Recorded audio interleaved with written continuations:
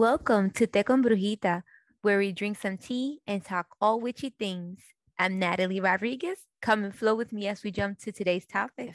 Welcome. I'm so happy you're returning to April's month of light work for the soul. We are diving into topics and modalities that help ground, guide as you dive into your healing journey. Today, we are diving into mirror journaling and integration. The questions that we will be exploring are: what are they? How are they both utilized in a healing journey? And tips and recommendations as you dive through your mirror journaling.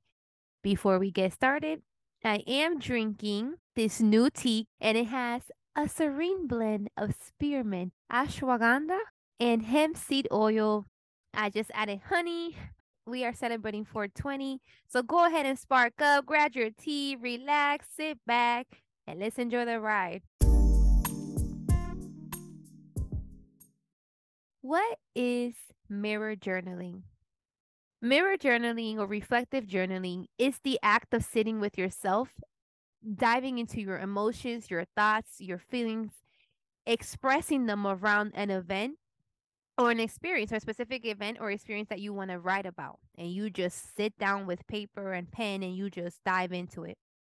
In a reflective or mirror journaling aspect, you would write about your events and experiences, but then you would tie in your reflections. You would tie in your thoughts, you would tie in your feelings. So, for example, today I got some ice cream. It was delicious. I really enjoyed it. I really like pamper myself, period. I did this because I got my heart broken today, and I got my heart broken and it made me really feel embarrassed. I didn't know how to handle it. What she was saying in the breakup, like, you go in, you're reflecting on yourself, how you took that in. And practicing this tool helps you increase your self-awareness because you are now the expert of you.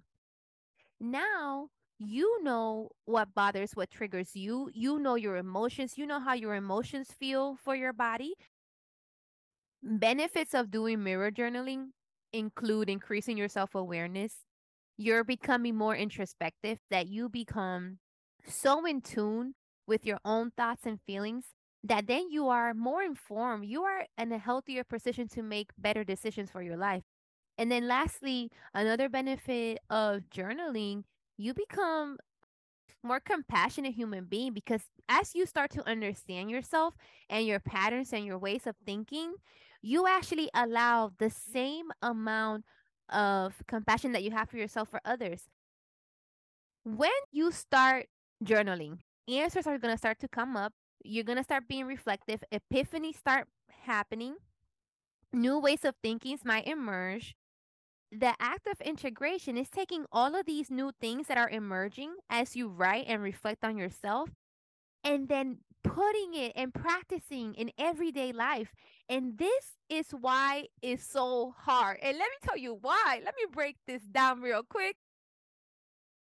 Integrating what you learn in your meditation, what you get from your spiritual downloads, and what you get writing about yourself, all of these items, now you have a choice. Now that you've become aware, like, I really did put myself in harm's way for that person to take advantage of me because they already told me that they were not emotionally available, and yet I insisted in changing their behavior, not knowing that you cannot change a person without change coming from within.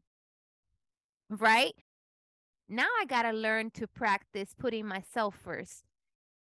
So then you wake up every day with this new information about yourself, and you still got to come back and participate in society as you are going through this.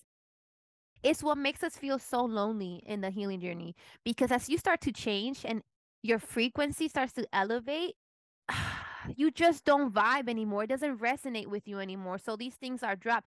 So you're asking yourself these deep, profound questions and you're trying to seek answers for yourself. And then you are your own compass.